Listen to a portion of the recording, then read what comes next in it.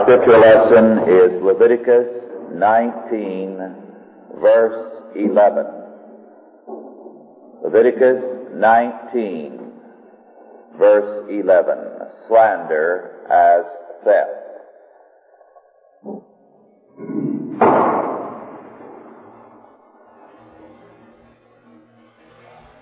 Leviticus 19, verse 11.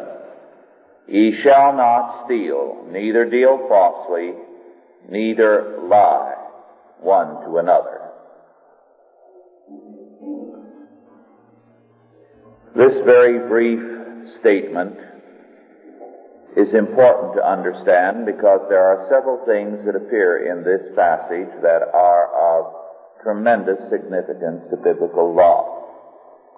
First of all, it is important to recognize that the phrase deal falsely is rendered by the Berkeley version and other translations as cheat. And the passage can be rendered, he shall not steal, neither cheat or defraud, neither lie to nor slander one another. Now this passage is interesting in that it reveals a connection between the 8th and the 9th commandments. It cites two violations of the 8th commandment and links them with the 9th. Ye shall not steal nor cheat or defraud very obviously has reference to the commandment, thou shalt not steal. Neither lie to one another, nor be guilty of slander, it can be rendered, has very clear reference to the 9th commandment, thou shalt not bear false witness concerning thy neighbor. Two commandments, thus, are brought together in a single sentence. Moreover, there is a transition from the one to the other. In other words, first of all, ye shall not steal. Very clearly, the 8th commandment. Ye shall not cheat or defraud or deal falsely. Now here the line is very definitely between the two commandments, in that fraud involves both theft and false witness. So in every case of fraud,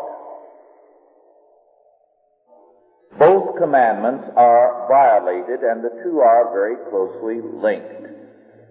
And then the third, slander or lying, is very definitely the 9th commandment. What this law does is to show us very clearly that the law is interlocking. Every commandment is basically related to every other commandment.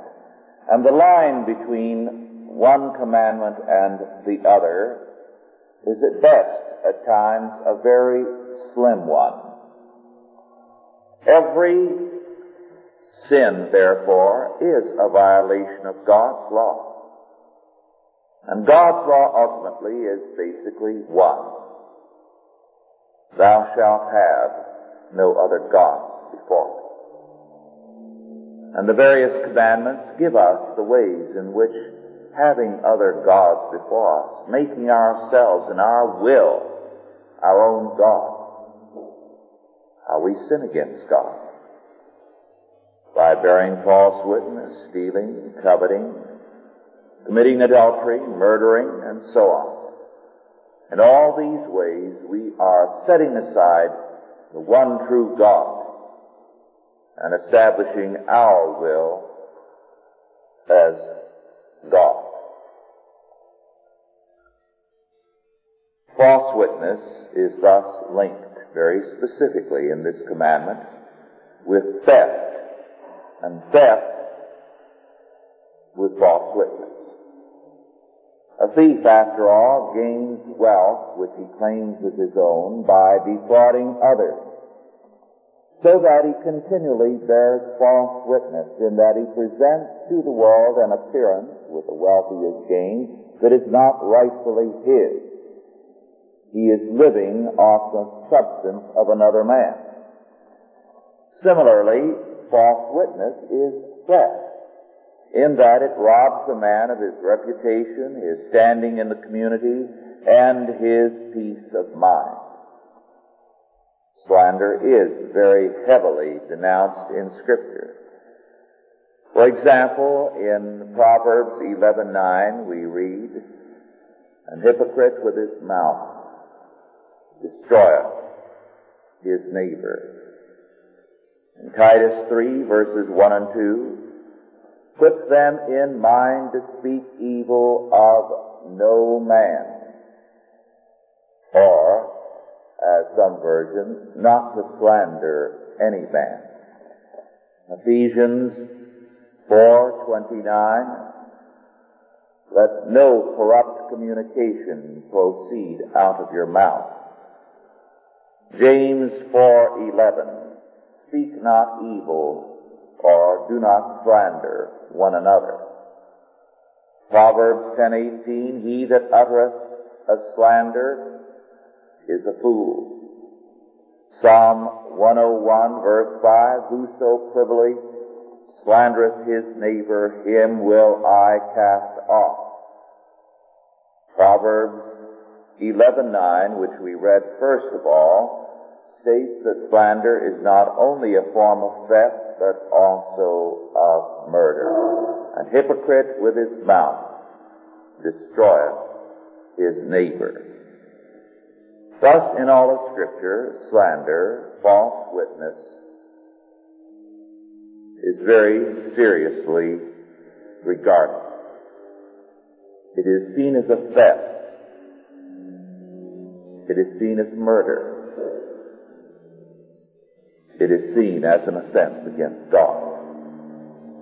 We can understand better what the commandment means when it forbids us to bear false witness against our neighbor if we understand what the word neighbor means in Hebrew. The word neighbor in Hebrew is the noun which also appears as a verb without any change in the word. And when it is a verb, it means to feed or to nourish. Thus, a neighbor is one who feeds and nourishes us, as well as one whom we feed and nourish. This is the literal meaning in Hebrew of the word neighbor. Now this points to the fact of mutual interdependence, inescapably so.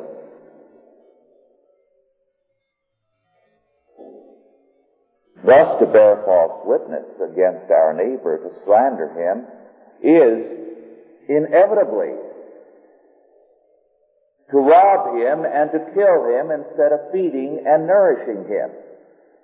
And if he bears false witness against us, he is robbing us and murdering us instead of feeding and nourishing us.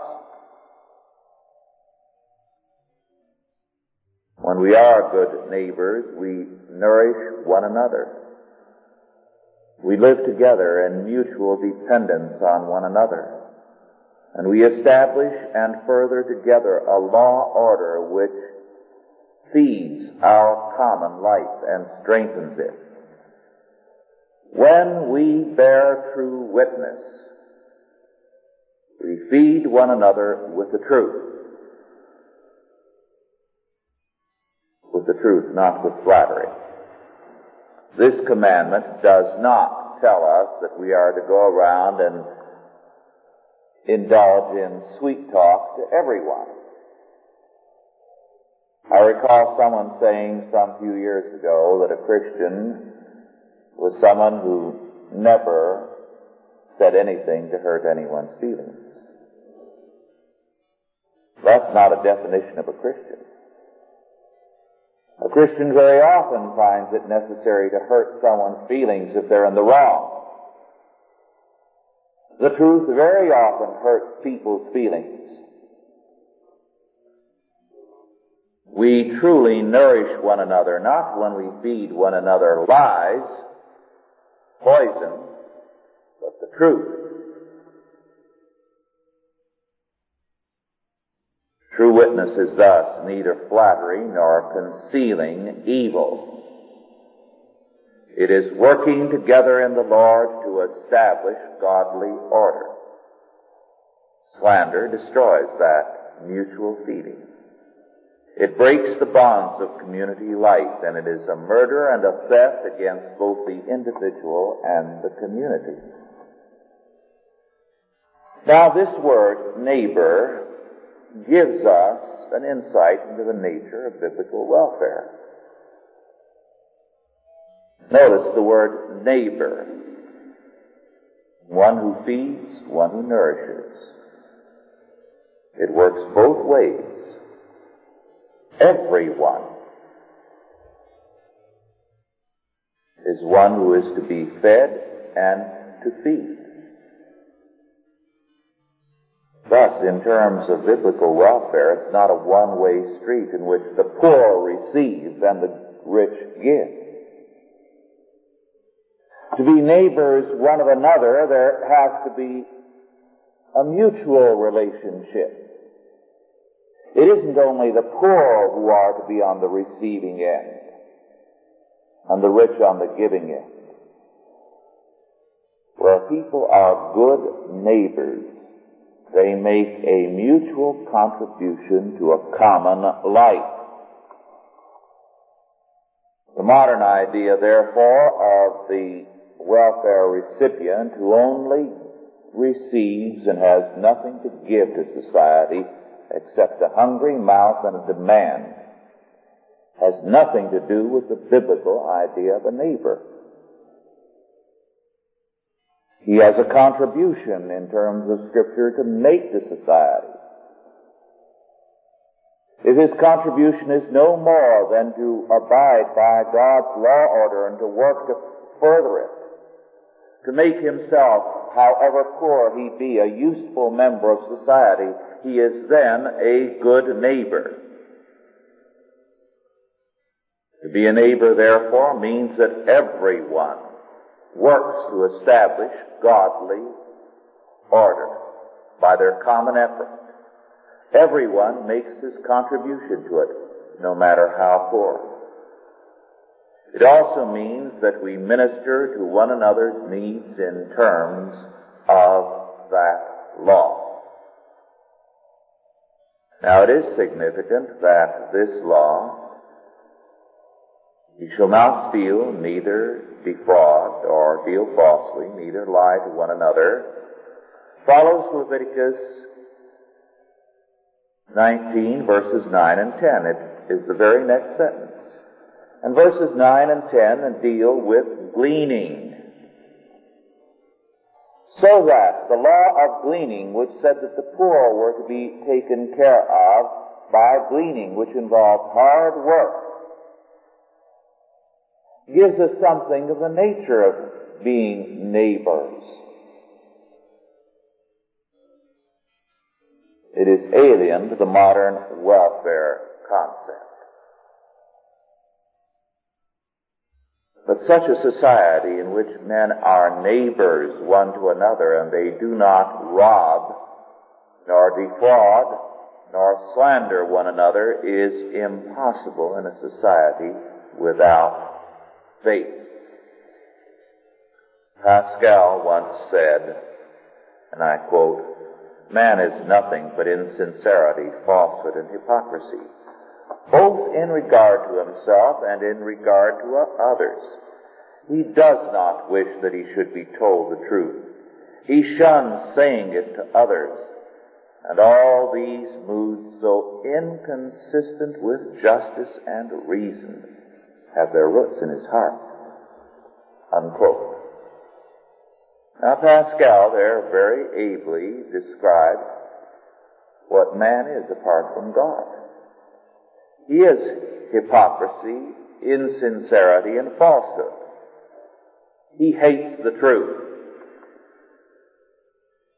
And everything in his moods and in his nature is inconsistent with and opposed to justice.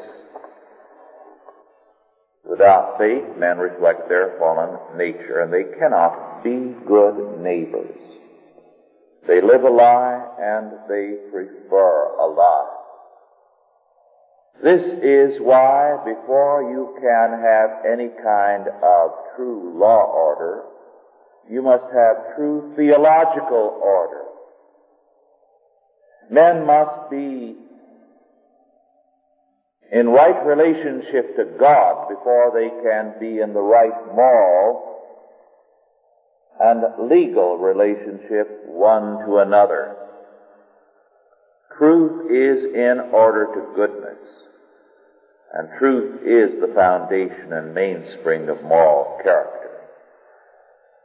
And unless men are in tune with God, who is the way, the truth, and the life, there can be no truth in their lives. Centuries ago, St. Bernard of Clairvaux, one of the great medieval saints, commented on the matter of unity. The world around him was busy trying to establish unity.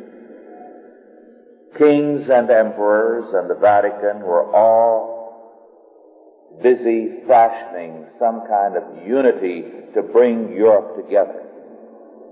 And St. Bernard remarked that there are two kinds of unity. One is collective. And he said this is the kind of unity that you get if you go around and gather a lot of rocks and pile them one on top of the other. You have a collective unity. They're together, but they don't mean anything. The other kind of unity, he said, is constitutive. When things by their nature belong to one another. And he said it is this constitutive unity that St. Paul spoke about when he described Christians and the body of Christ, the true, the invisible church. When he said we are members one of another, just as the hand belongs to the body and the fingers to the hand, and so on. Today the world, because it is without God, is therefore without law. And it tries desperately, as every evil age does, to establish a collective unity. It is naturally collectivistic. It has no other answer but a collective unity. Let's bring them all together and pile them on top of each other, to use St. Bernard's illustration, like a pile of rocks.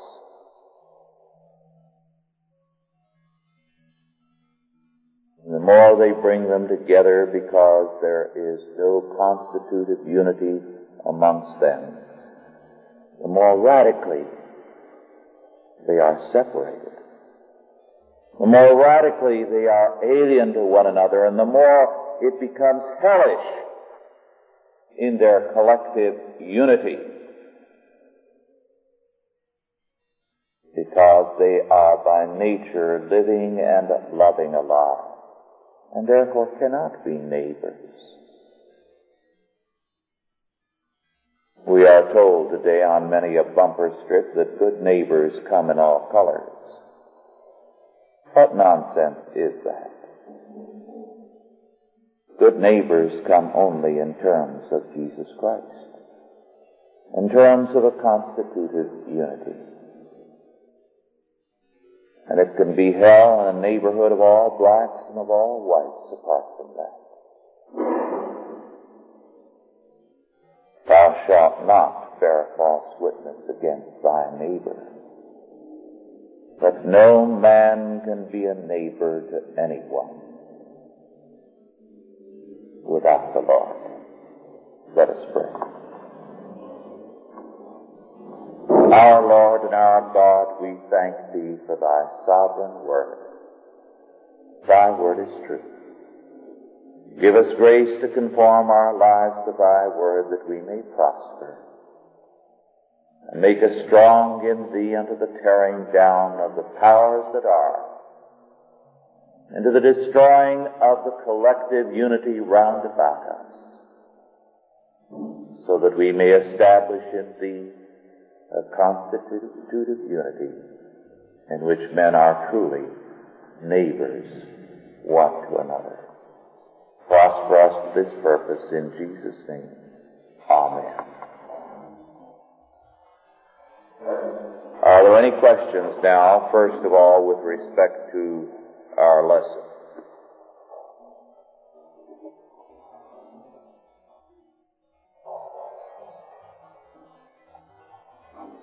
Yes.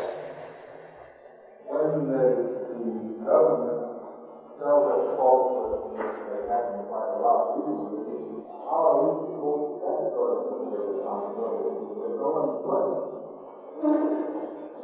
There is, but no. You see, what we have to realize is this. A thistle, our Lord said, will not bear figs. And when a government becomes non-Christian, you cannot expect it to bear good fruit. So, to get upset because a thistle isn't producing figs is really ridiculous, isn't it?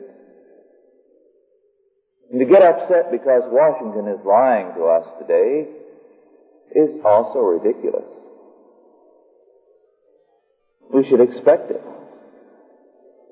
And we should say that until it becomes a good tree, until it becomes Christian, it isn't going to be any different.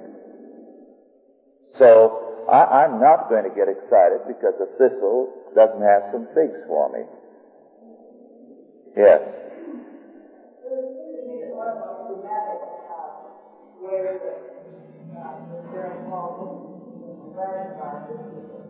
Mm-hmm.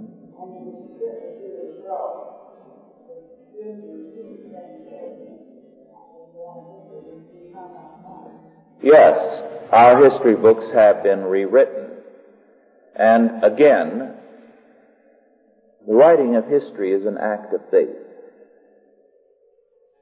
You look at history in terms of meaning. Now, meaning is a religious question, is it not? So, if you believe that the great impediment to man is God and Christ, the Bible, Christianity, what you will then do is to go back and try to see all history in terms of the progressive liberation of man from this. And so all the rest doesn't mean anything to you. And you're going to consider it worthless, and you'll go through and you'll try to rewrite history in terms of the liberation of man from God. Well, of course, you're going to do violence to history because your position is false. And the only way you can do justice to history is to say that indeed God made all things. All right, now what is God's meaning in all this? And then you go through and you read history as God has ordained it. So you see, again, it's a religious question. And the writing of history today reflects the religious position of these men. Now, it is interesting that, first of all, they see history as liberation. Liberation from God. But liberation into what? Well, if liberation, freedom, means freedom from God, it also ultimately means freedom from meaning. Because without God, there is no meaning in the world. It's just something that happened. And it is an illusion to say that the meaning I hold in my mind actually applies in the world out there. Thus, a professor of history in one of the major institutions in Southern California, at the beginning of the last school year, told his class, there is no such thing as history. The idea that there is a meaning, a purpose, a direction in the life of man is a myth. However, although there is no such thing as history, I am being paid to teach it to you. So, let us begin. Now, what are the students going to learn in a course like that, you see? And this is, however, the logical conclusion of their position. First they pervert the facts, and then they deny them. So what's the use of having any kind of school, finally? Well, half the schools, universities and colleges in the country are not in session now. They've been closed because of violence, and they might as well stay closed permanently. Because if there is no meaning to anything, why waste your time learning anything? Yes. One point of history might be salvation for it. It is a series of records and nothing else. And if you come on the land of it, records and the history of the derivative from it's a series of records, but if the records don't mean anything, why bother with them, you see? I referred several weeks ago, about 3 weeks ago, to a new book by Gunther Stent, the molecular biologist, The Coming of the Golden Age, Reflections on the End of Progress. Dr. Stent, in that book, which I read this week, flying to Iowa, and the book is even more telling than the review indicated, says we've come to the end of science, and the end of art, and the end of everything. Why? There's no meaning. And if there's no meaning, what's the point of doing anything? So he said, the present scientists who are still motivated by the past and have some drive to do something are basically stamp collectors.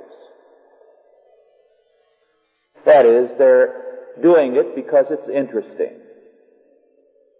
But the younger generation coming up is not even interested in being stamp collectors, doing it just because it interests them, appeals to them. So he said there will be no scientists, no artists, nothing. And in his closing chapter he says we are all going to be Polynesians, interested only in pleasure, and gradually mankind will disappear.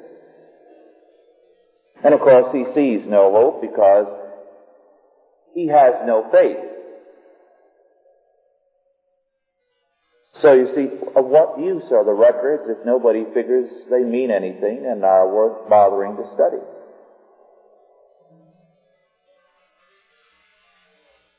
Yes. I can't hear you.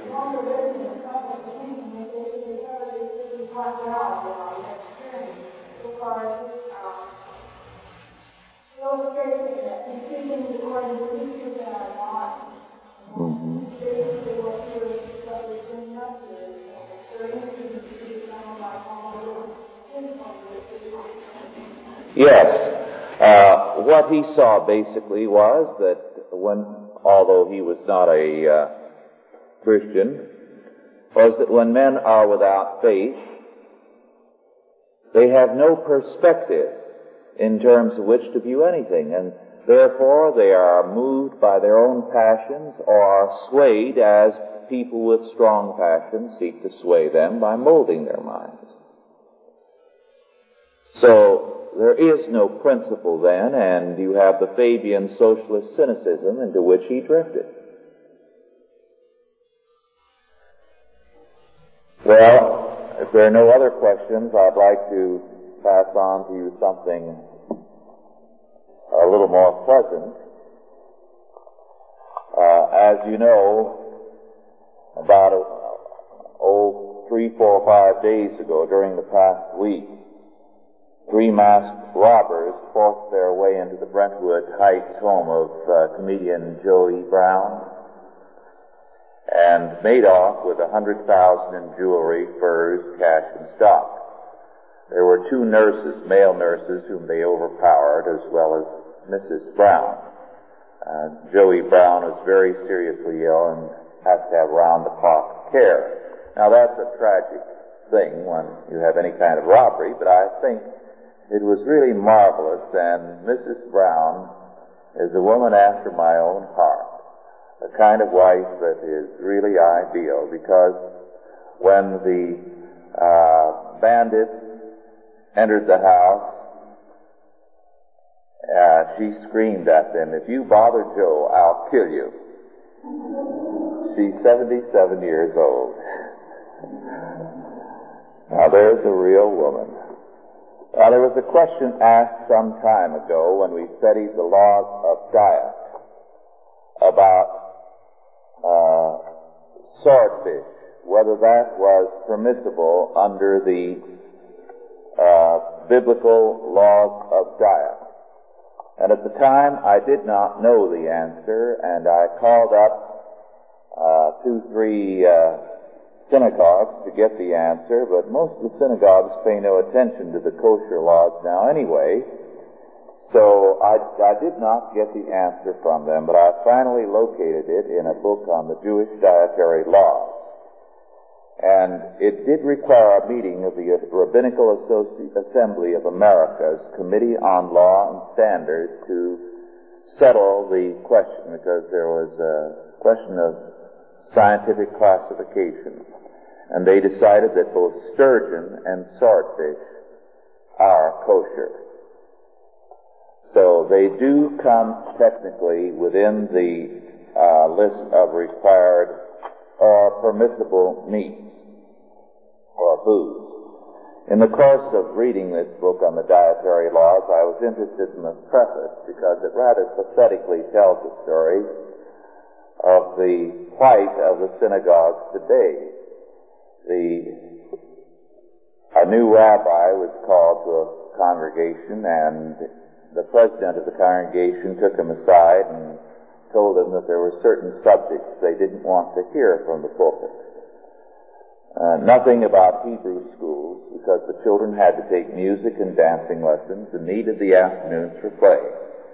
Nothing about the Sabbath, because in America one was compelled to work on the Sabbath to make a living, and making a living came first. The dietary laws, kosher, nothing about them, because it was only an ancient health measure out of place in modern times.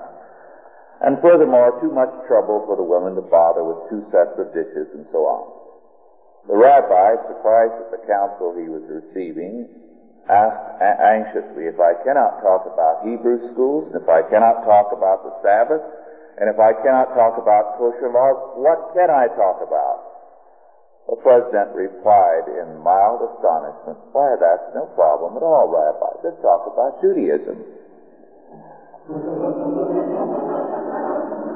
Now, it isn't much different in the churches today when you're not supposed to talk about the sovereignty of God or predestination or the infallibility of Scripture or about the 10 Commandments. What's there to talk about? That's why there isn't much that you hear talked about from the pulpit that's of any significance nowadays. Well, yes. What? Oh, because there was a question as to whether it had scales. That was the problem there.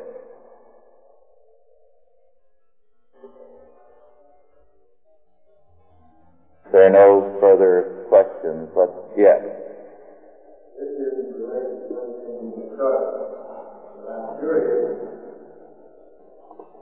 If the Roman Empire was such an evil organization, why is it that we worry about its fall? We don't worry about its fall. So many people, if they fall the Roman Empire, just like that now and so forth. Yes. They Oh, no, what they're doing is to draw the analogy and say that the conditions that mark the last days of Rome are also apparent today in our midst. They are drawing the analogy. And it's not because they're worried about Rome, it's because they're worried about America. I think, while we're on that subject of the fall of Rome, one of the most significant things to me is this. When the Christians moved out into the Roman Empire, the first thing they tackled, apart from preaching the Word of God, summoning people to believe in Jesus Christ, the first problem in the Roman Empire they hit at, and they hit it hard, was abortion. They called attention to that fact and told the Romans they were guilty of murder. But here was a thing that was particularly revealing, particularly basic, which revealed the radical depravity of a culture. When something that was most precious and represented something so intensely basic to the instincts of man and woman, they denied, they destroyed.